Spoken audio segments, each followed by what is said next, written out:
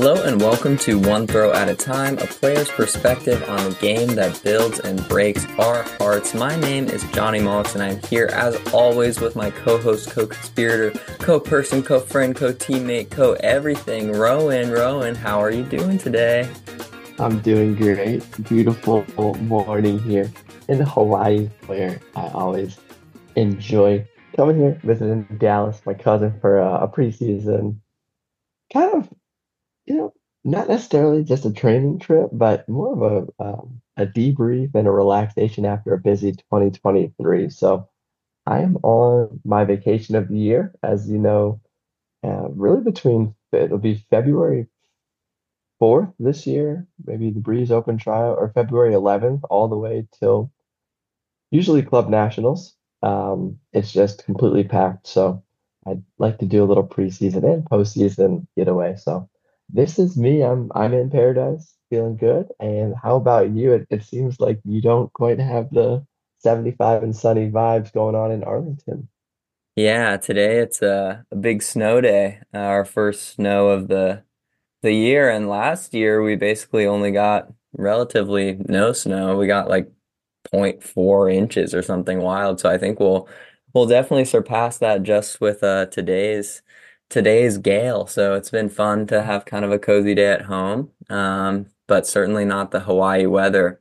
And yeah, things are good here. Mostly just staying the course, training and making sure I get my mental reset in the off season to be ready for what's to come. That's quickly coming up.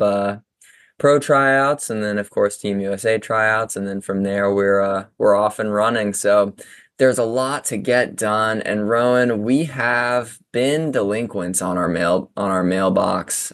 We've got 16 plus questions to go over today. So I thought we would just do a big mailbag episode and dive right in. What do you think?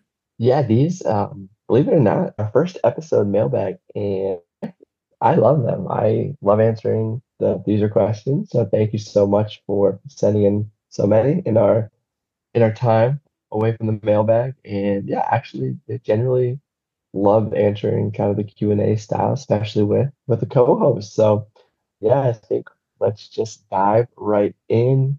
Yeah, what do we got today, Johnny? Yeah, so question one is from Sean. Sean asks, you are thrown into a world where one seed gets to decide on the playing environment for the tournament with two knobs you can turn. The first is amount of players on the field, so threes, fours, sevens, etc. It seems like any number is in play. And the second is the playing area. So like beach, indoor, grass, what have you. And Sean is asking, what would be the most advantageous setup for truck stop? Rowan, let me run this one by you. 7v7 Okay. on grass. Wow, Johnny, that actually is probably the right answer. We have hopefully optimized that, but I think I'm gonna, well, one like real answer is I think you've even mentioned this before. We would rather play on grass, but truck stop is actually slightly better on turf because a lot of our throws are kind of off the first step, which creates a little bit more separation.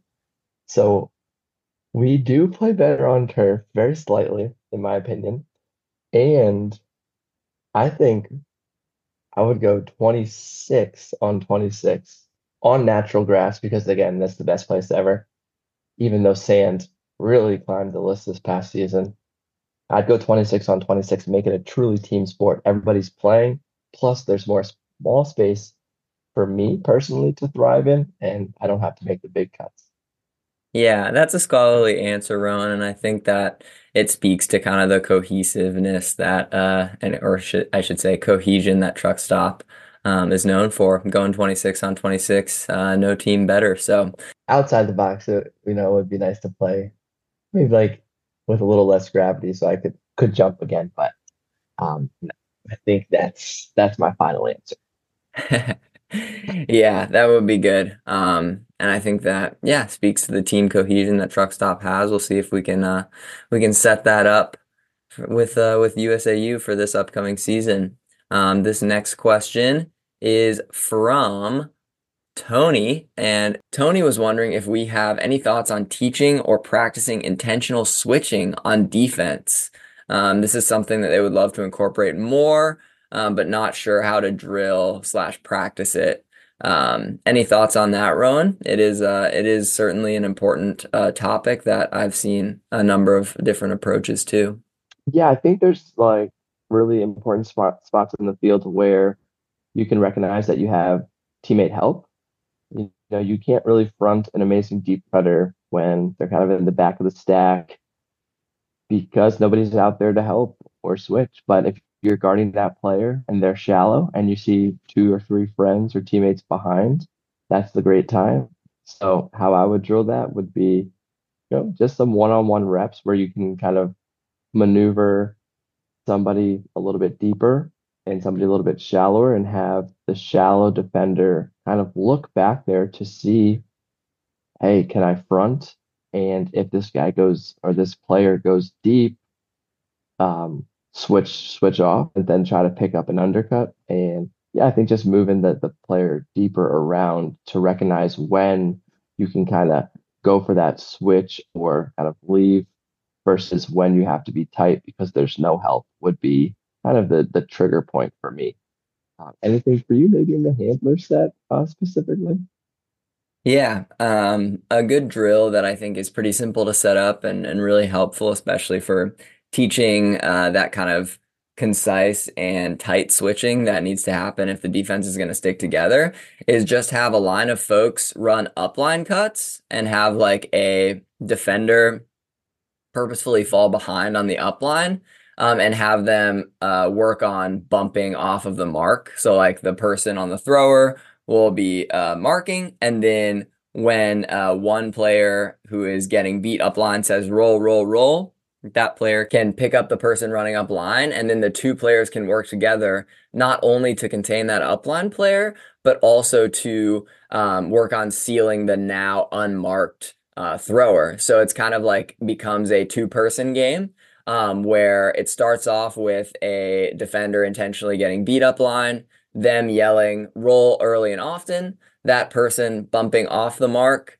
picking up the person going up line, and then the two players who are on defense negotiating that space with one another, to try to seal off any options. So I think that that's a really good one to start with in the handler space. And I think another thing to teach intentional switching is just to like work on a very downfield is to work on a very simple bracket, because that will not only provide a structure to what can otherwise kind of be an abstract concept in switching, but it will also help make sure that when it's implemented, players will naturally have to switch as their people sort of come and go out of their spaces. So I think those are probably my two recommendations there. This next question is from Sarah. Do we ever get the chance to play mixed? And do we ever wish we got the chance to play mixed more often? What are our thoughts on it? Rowan, anything to start out? Yeah, I love mixed and I definitely will play a fair bit of mixed and do play mixed, just not in the kind of divisional series. Um, yeah, of course, like the dream would always be to play on the World Games team, which is the highest level of Ultimate, which is mixed Ultimate.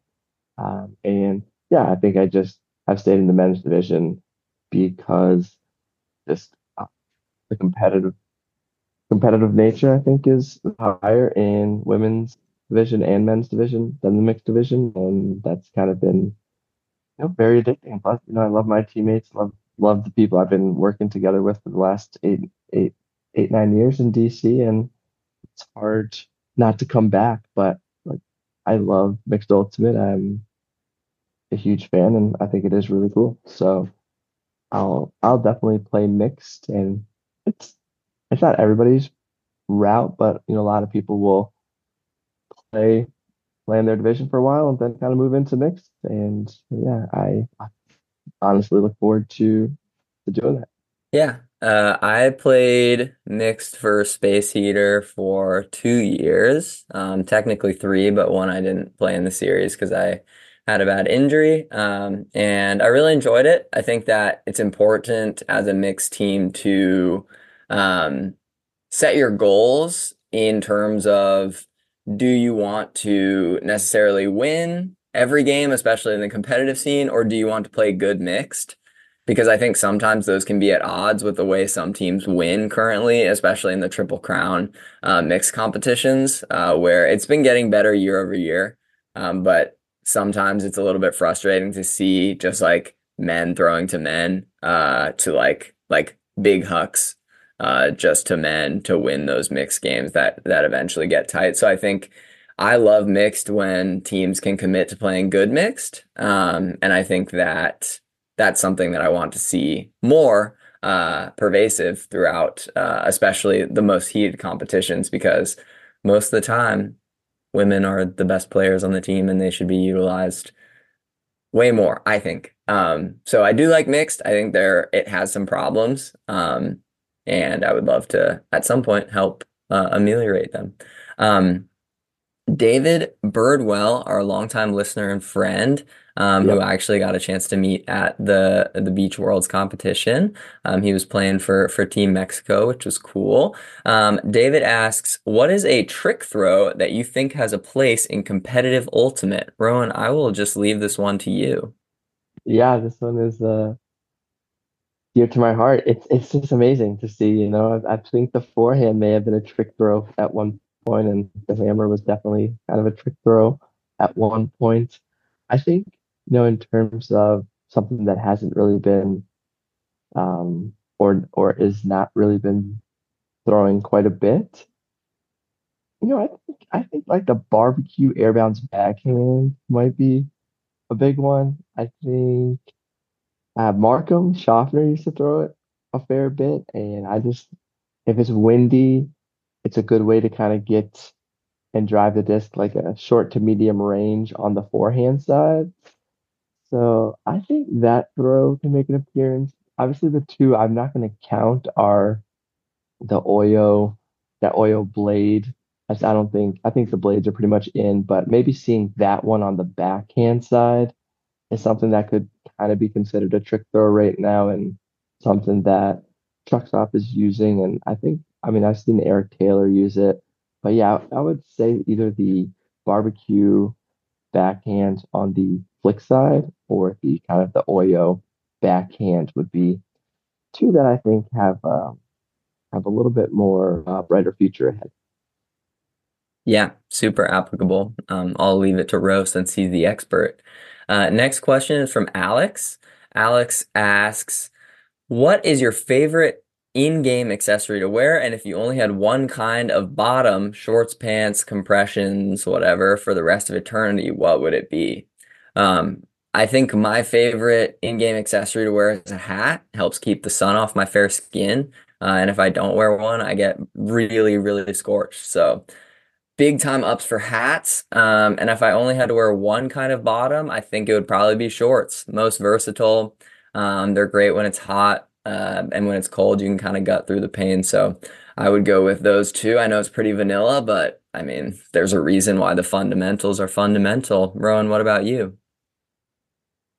Yeah, I think that, you know, that I think the visor is pretty important. Just we told on the history on this on the podcast way back, but I started wearing a visor when I borrowed my mom's pink visor, you know, like 2016, and ever since then, I've kind of worn the visor. Truck picks it up, and that's super special. So I do love the visor. Like Johnny, I also get kind of crushed by the sun.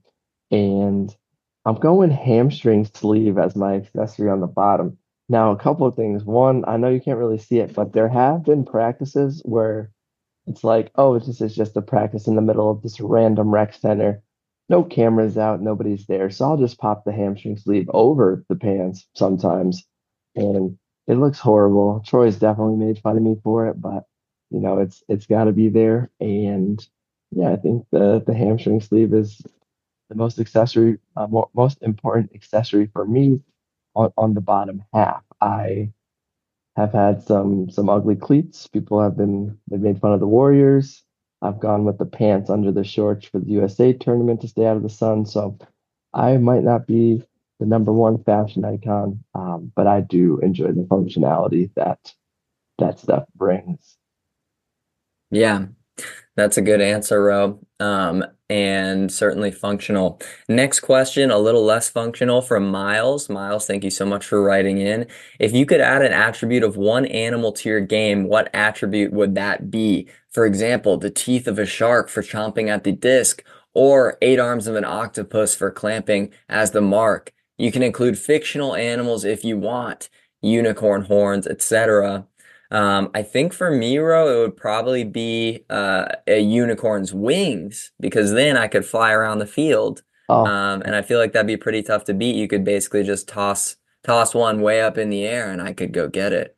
that's huge, man. And then the mileage, your legs wouldn't take in so many cuts and so many change of directions, and you could play forever if you had wings. Yeah, That's a good one. exactly. I think I'm gonna go kind of the location from a bat.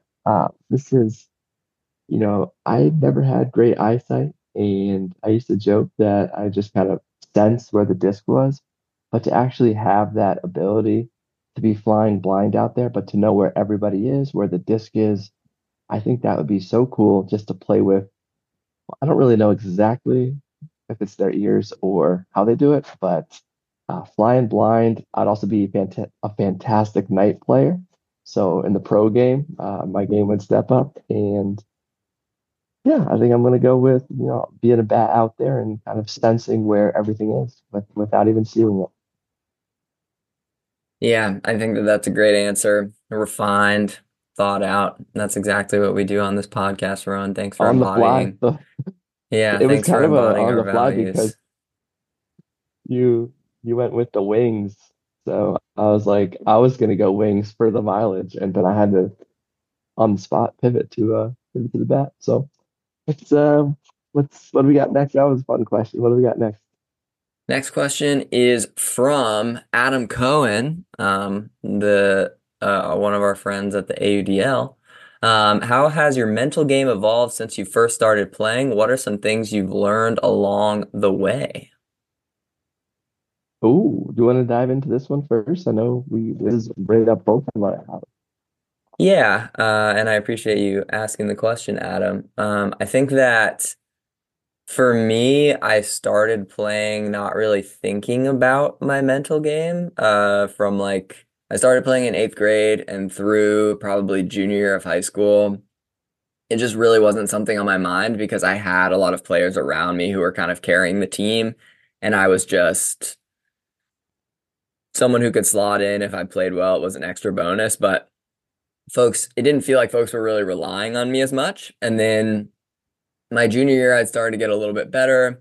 I had like made a U20 tryout, and that was the same one that Joe White talked about last week with all the wind, and it was just fun to be there. I knew I wasn't going to make it, and I had a chance at the cycle, so that was fun, kind of building my confidence. And then at states that year, I like threw a really bad turnover right at the end of um, our championship game, and we lost. And that was like the first time that I had felt that confidence kind of wane and that I had felt like I had kind of let people down by not thinking more about my mental game.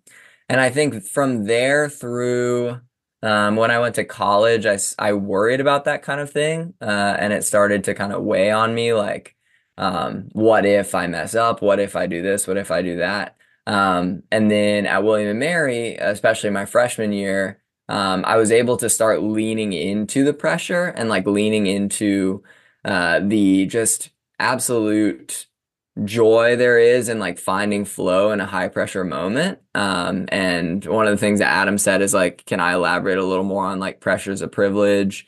Is that a motto for truck stop? It's not like a motto, an official one, but I think a lot of people in their own way on truck, especially over the last few years when we really started to come into this kind of championship form, is they've been finding their own way to sort of embody that motto. And I think the way that I've started to approach it is I'm not a naturally very assertive person, and I'm not naturally a very, cocky athlete. Like I think honestly, like the cockier and more confident of an athlete you can be, usually the better, especially in ultimate, a sport that is, sort of brings about these moments of really high pressure very quickly. throughout the course of a game or a tournament. And I think leaning into that flow and leaning into the pressure as something that has been earned and that is a joy to kind of experience is something that's worked for me in terms of cherishing those moments rather than trying to kind of shying away from them. Rowan, what about you? How's your mental game evolved? Yeah, I think I actually got a nice text from Alexander Falls about my mental game, like right after, Truck Stop does their feedback that we talked about in our New Year's episode last year. Just kind of the team wide give everybody some feedback, and Alexander had some really nice words about, especially my mental game, which it definitely has evolved. I would say the two sides of it. One, the mental kind of the IQ part. It's just the game every year seems to slow down. It's just more natural when, for example, when I started playing, I was always on the wrong side of my defender downfield. Like I couldn't figure out force side, open side, break side, like which side was I on, what was the mark. And just over time as you play, that stuff that you consciously think about turns into a subconscious thing. Like you know what the right side is, you know where to be on a handler reset. And then what you start to do is you start to add more kind of things. And now you can start to see, oh, what the wind's doing. Or maybe you're now able to pick up who has the disc and these variables change and the game slows down. You're able to grab more data points and that really helps you become a smarter player. So my game IQ, I used to be like one of the least smart players. I would just like run at the disc. I would just chase my player. And now I can think of a lot more things. And becoming a smarter player has really elevated my game to the fact where like got some injuries, but still keep improving. On kind of the mental side of, not just the IQs, the X's and O's, I would say realizing like the consistency almost and kind of removing a lot of bad plays, whether that's through um, kind of understanding I like, hey, I don't have to do XYZ for Breeze or Truck Stop to win a game. I just don't have to do too much. I just have to take the correct looks, use my legs, and just kind of going into a game, a tournament, a season with almost like a strategy. And instead of just like I'm gonna go out there and wing it. When I used to do that, I would throw this bad throw and then I would throw it again. Or maybe I was getting hot and I was hitting these throws and then I would keep throwing it and then I would turn it over. And then all of a sudden that was like a game losing turnover. Whereas like the next level of the mental jump for me, which I would say these last couple seasons, it's like, no, momentum doesn't change your decision making. Your your your decision making doesn't change because of these variables. Like stick to the script and that way, I don't know, that one that's just really helped my consistency. So that's a little bit more of the outside the box one. And yeah, I think both levels have really taken a step up. And yeah, I think that's a huge part of why I was able to kind of repeat in Ultimate is the mental side of everything. So yeah, great question. And yeah, we appreciate those ones. Yeah. Um, this next question is from Spencer Goodfellow. Spencer basically sent over a whole document full of questions. So I'm just going to pick one. We really appreciate you engaging, Spencer, and we'll hope to come back to a lot of these. But one that caught my eye that I thought would be a good one to discuss is any tips on how to become a more creative thrower who can hit more unorthodox spots on the field? Rowan, I know you've kind of undergone your own individual Yeah, journey with this one, so it'd be great to hear your yeah. perspective. I have the perfect answer. Some of these questions, get a great answer. And this one is develop a lot of power early on as a thrower. And what that's going to do is now that you're able to put a lot of power onto the throws, that's going to start to allow you to change different angles and experiment with shapes. A lot of players, when they start throwing, they stand 10 yards away from their teammate and they throw these like kind of flat, accurate throws. So they think they're doing good. but that's creating such a bad habit of like a single flight path, a not a strong finishing disc, and that's where you see like a throwing ceiling hit its limit. Develop the power, throw the disc really far, and then start putting these angles and curves so you can throw like Johnny, where if it's upwind, it's just this low laser IO that just goes straight, where if it's downwind, you can now put a little outside in and bring the nose angle up. And that's where the creativity shines. Like you can't be a creative thrower if you can't physically manipulate the shapes and the angles on the disc, and, and especially with the wind out there. So Johnny, you do it naturally? Do you think about it the way I think about it, or are you just kind of intuitive, or anything else to add on top of my kind of mechanical answer? Yeah, I think that that's a really good mechanical answer, and one that I don't have a lot to add to. I think another thing that you can do that's sometimes a little bit low lift if you're not looking to kind of beam things and work on getting power into it is just like grab a pile of discs and like start by throwing an angle or a shape that you like would never have thought to throw or like would never have thought useful. That's kind of what I did in high school. I like really wanted to put work into my ultimate game, but I just sometimes like had worked out and was tired or like had just had practice and like didn't really feel like there was much to do from a physical standpoint and like or I would have just thrown with someone so I like got my normal reps in and then what was the extra that I could do and a lot of that extra just looked like finding a soccer goal or finding something that could collect my discs, not scatter them everywhere, and just kind of like start throwing blades at the goal, start throwing like upside downs that would like turn over and helix, upside downs that would like blade really hard.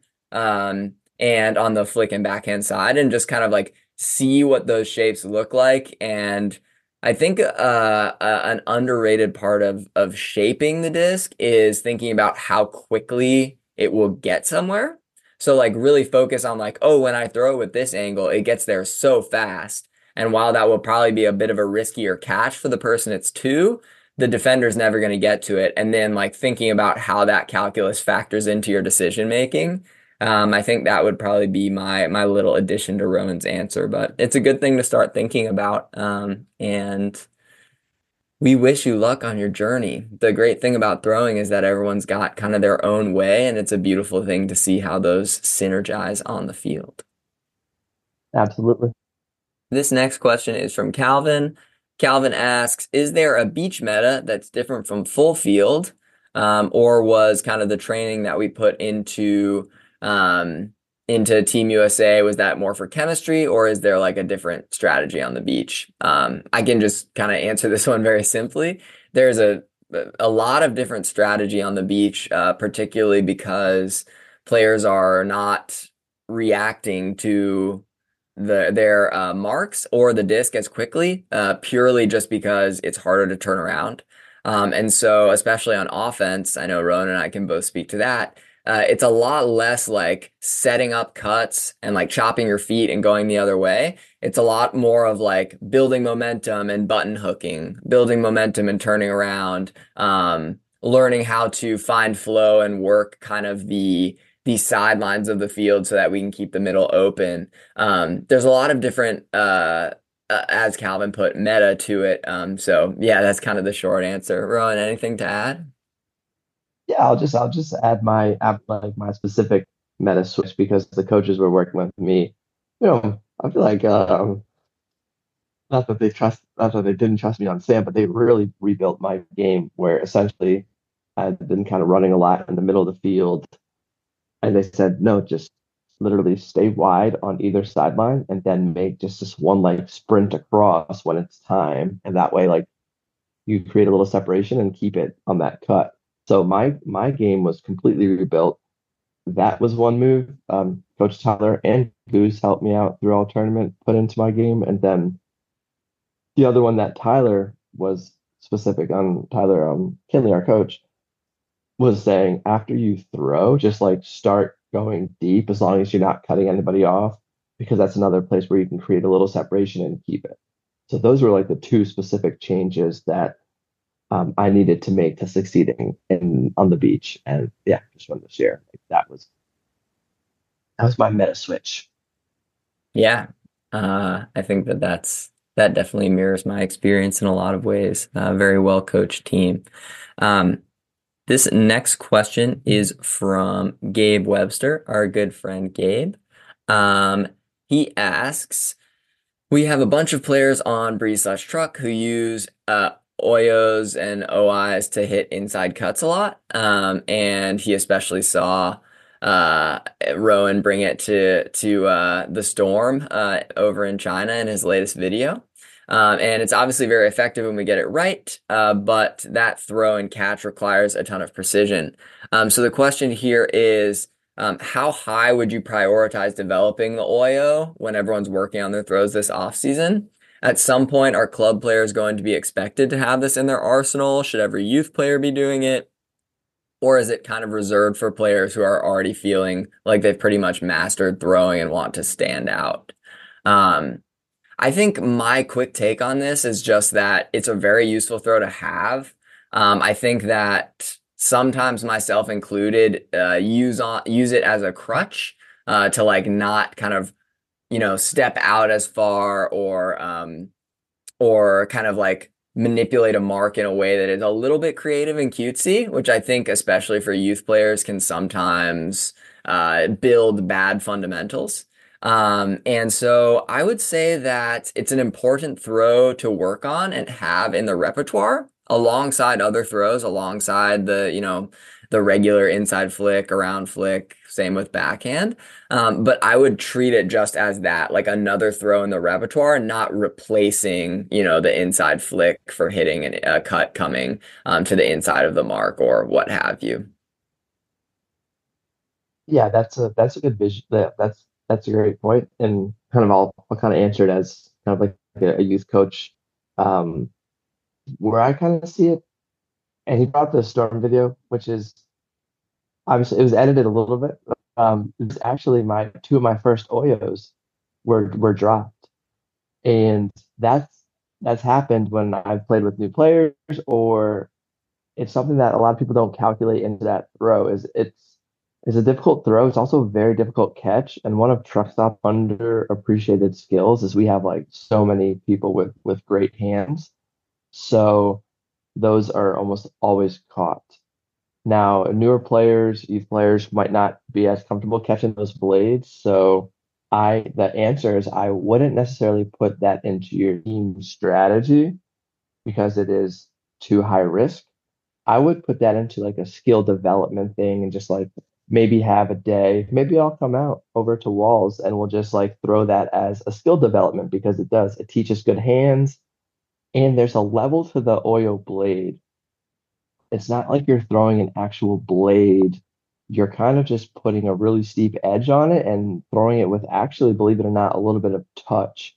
So it's there's multiple kind of throws that you see. If somebody's only 8 yards away, then you can like really kind of, you know, blade it in there. But if they're kind of downfield, you have to really kind of just throw like a 45-degree touchy one. So there's such a difference in all these throws that I think at the youth level, you should just kind of work on developing people's almost like Johnny talked about in the last answer, just like all these angle changes to see what's happening and practice catching it. But yeah, I don't think I would put that necessarily cut into the game because it will be high risk, low reward. Breaking the mark's never low reward, but it would be kind of high risk if your team's not all comfortable catching it. Um, so yeah, that's kind of the coaching answer um, that I deal with. And sometimes with truck stop breeze, the defense is like the best defenders in the world, so the windows are smaller. And ideally, yes, I think you want like a flatter throw that could be easier to catch, but you don't always get that. Yeah, for sure. Ro, we've gotten through all of the sort of initial asks. Now I'm gonna dip back in for some questions from folks who have asked multiple. So this one's from Tony again. Tony is wondering if we have any tips for starting a club team. He's played for a few years and now is looking into starting a new team in his area. There aren't any currently. So they do have a large population of summer league players and people who travel to play other club teams. And Tony was just wondering if there's any tips we have for developing culture, what scheme to use slash overall setup. Definitely, yeah, definitely going to be, an exciting challenge is how I would kind of put it. Yeah, I would just start by, seeing like, hey, who's interested in coming out, once a week practice. That's like not just pickup. It's, we're gonna actually practice some skills. We're gonna, run kind of a system and build that into place. So I would kind of go out and test my feelers on the building kind of a leadership team because that's going to do two things. One, it's going to be hard if yeah, you take your team of 20, 25 and everybody has input. That's pretty tough to do. But if you start with like a leadership team and um, build up the idea, that's an important first step. And that'll also kind of show the community like, oh, who's going to be in charge of this team? Because the initial team, the core members, they are going to have a lot of impact on the culture and community. So if you want that, amazing team, get some amazing people in that leadership. They might not have to be the smartest, but they can be great communicators, great leaders, well-respected players. And once you have that core, I think you can start to people can start to see like, oh, what's this team gonna be about? And yeah, keep it open early. I don't know if you need like tryouts if it's just kind of one team, but make sure people are invited, seeing what the vibe at practice is like, what the vibe on the team is like, and giving everybody a chance to participate and then start playing some tournaments and making tweaks. You're not going to get it all right first time around, and even if you have growing pains, that's better. That's a step up from not no pains at all. Anything that I missed on that one, John? Yeah, I would just add, Rowan, that this kind of reminds me of Truck Stop's origin story, how they kind of started a team, just these kind of this ragtag group of folks in kind of Maryland and DC area, and they were constantly going up against this team called Potomac, where a lot of players who lived in the city traveled, an hour plus to play with Potomac, and one of the things that they did to kind of shore up their ranks was like recruit some of the key leaders on Potomac who lived in the city to play truck stop, and then they eventually all came. So I would say, if I were you, Tony, I would focus on. You said some players currently travel for other club teams. Focus on getting those players bought in first to the team in the area, and then I think the rest of the players who will kind of coalesce around those vets. So I think that's just something to add, but I think Rowan's answer was pretty dang fulsome there. Good luck with your endeavor, your fun challenge. This next one is from Calvin. Calvin is asking about the feeling of being in the early stages of a club or college season, kind of like laying out for everything, having that dog in them, taking good shots, working hard on defense, but then almost losing that desire to do so about a month in. It's not that Calvin feels burnt out. It's more that he wants to keep playing and getting better, but is just feeling lazier since he feels more like he has his spot secure on the team, like he has, his role more secure. What do we do to stay motivated and working hard on the field during long seasons? I can kind of start with this one. I think Yeah, Calvin, I definitely like have experienced this exact same thing. Especially because like on offense, when you're on O-line, it's very rarely that they will like switch you completely over to D. Like sometimes things are getting bounced around, but for someone with my role on the teams I've been on recently, it's like I'm usually not going to get switched around very drastically. So it's not something that I feel like I have to necessarily earn as much each practice. I can kind of focus on, developing other parts of my game, developing chemistry with teammates. But sometimes that can lead to, as you're saying, like a little bit of a less inspired play. So I think what I do to stay motivated, honestly, is like I obviously not quite as much, but in a similar vein to I think what Michael Jordan was like notorious for doing was like making everything a competition. And that's not really my vibe. I don't make everything a competition, but finding these little competitions in practice and with teammates and stuff that still feels healthy, nothing, cutthroat, but like oh, I want to, I want to go every other on this one and show you what I've got or whatever.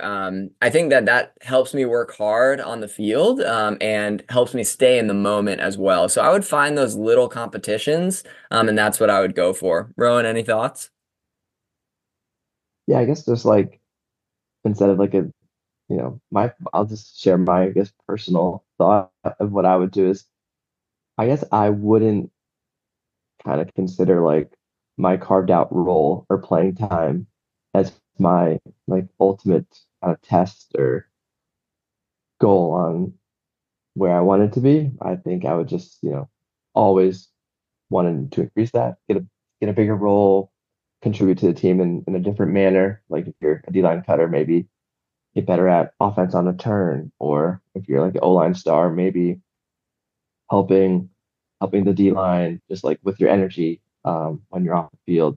So I think me personally would just either set my sights, my goals on like a bigger personal or team goal, and then that always helps with kind of those motivations. Where if you like kind of hit all your goals and dreams, then I do realize like yeah, there might not be a fifth gear that you're still on. So yeah, expand the horizon, get some bigger goals, win the region, win the national championship, stuff like that, and that hopefully will you'll still have lapses, but it'll still kind of keep you motivated in the tough times. Yeah, great answer, Rob. Another question here from Alex. How much does truck stop talk about looking reset and moving the disc quickly versus how much of it is feel? How much do those conversations take place versus just having kind of a vibe mentality?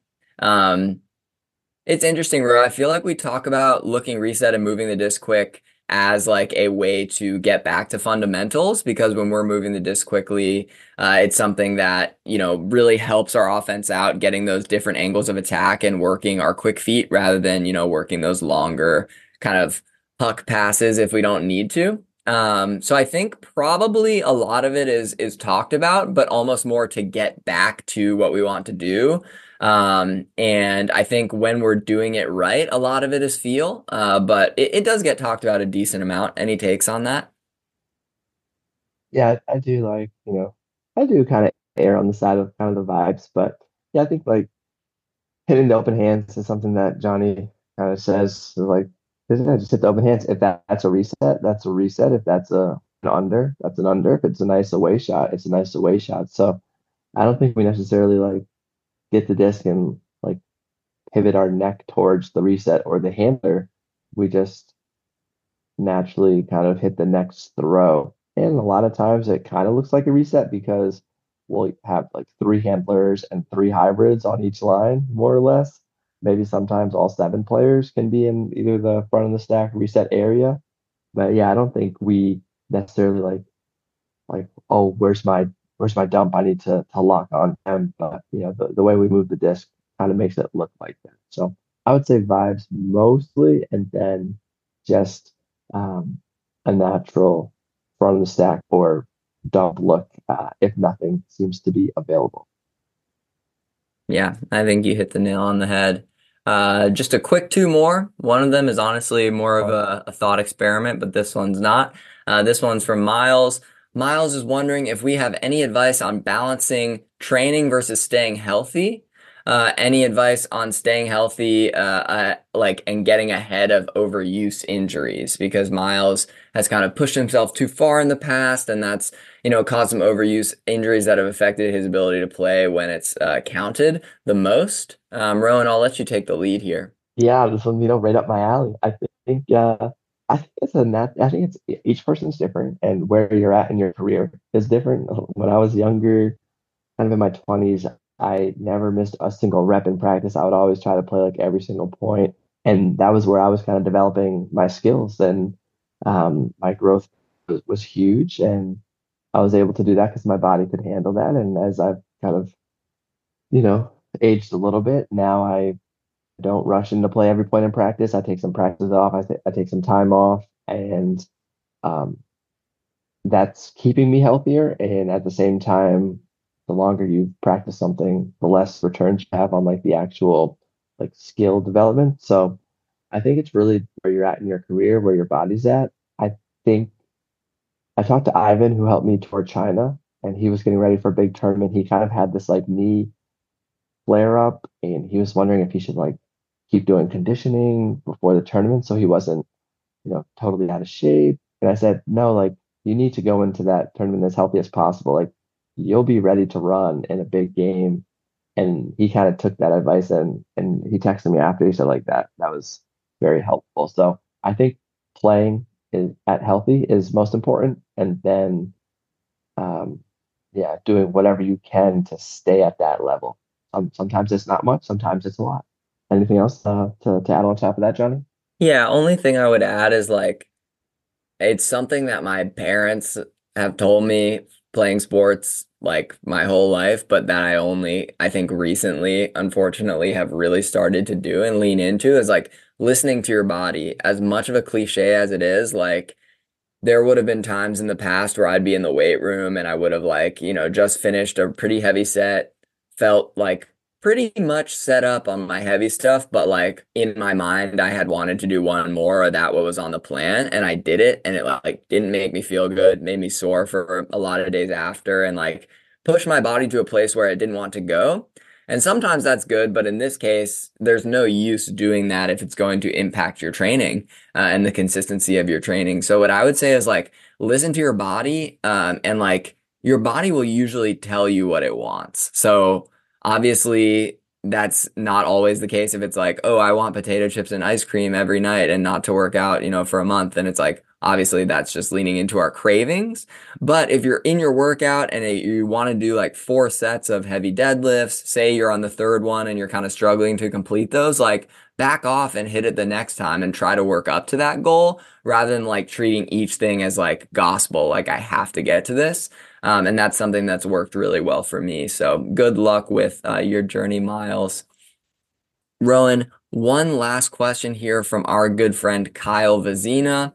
Kyle congratulates Oh, us on the wins last year, last season. Thank you so much, Kyle. Much love to you. Kyle's asking, have you ever tried or heard of trying attaching foam to the bottom of discs to change their like flight pattern and etc. Because he heard from a teammate that it can help simulate windy conditions. And he attached some pictures of like this purple foam that he's cut out and like attached Velcro to. And he's attaching this to the bottom of a disc and throwing with it.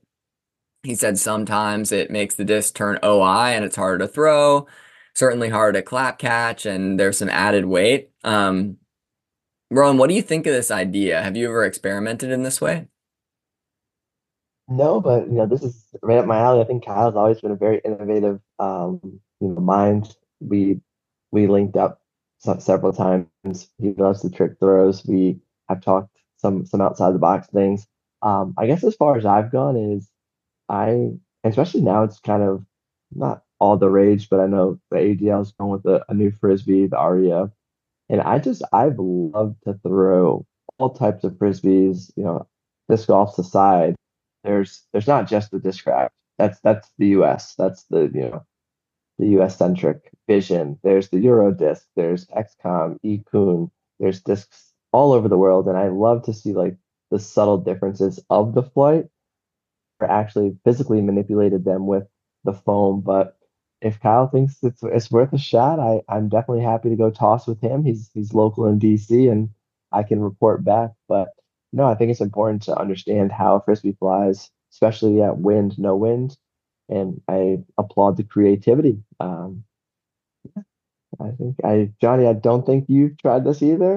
Am I wrong? Yeah, I haven't tried it either. I do applaud the creativity. I would just recommend, going out and, like I said, throwing with the different shapes and in different wind conditions when they do happen. We get enough of it here, sort of in the DMV. But I think if, you're drastically looking for some adversity, maybe you live in like an area that doesn't get wind very much. This seems like an interesting proposition. So perhaps try it out for yourself. I can't endorse it personally, but appreciate the curiosity and creativity always. Rowan, we've been going for a while now. I think that's going to wrap it up. We've gotten through the majority of our mailbag, which is great. And we appreciate you all sending in questions to onethrowpod@gmail.com. Keep doing so. We love answering them. And until next time, we'll see ya.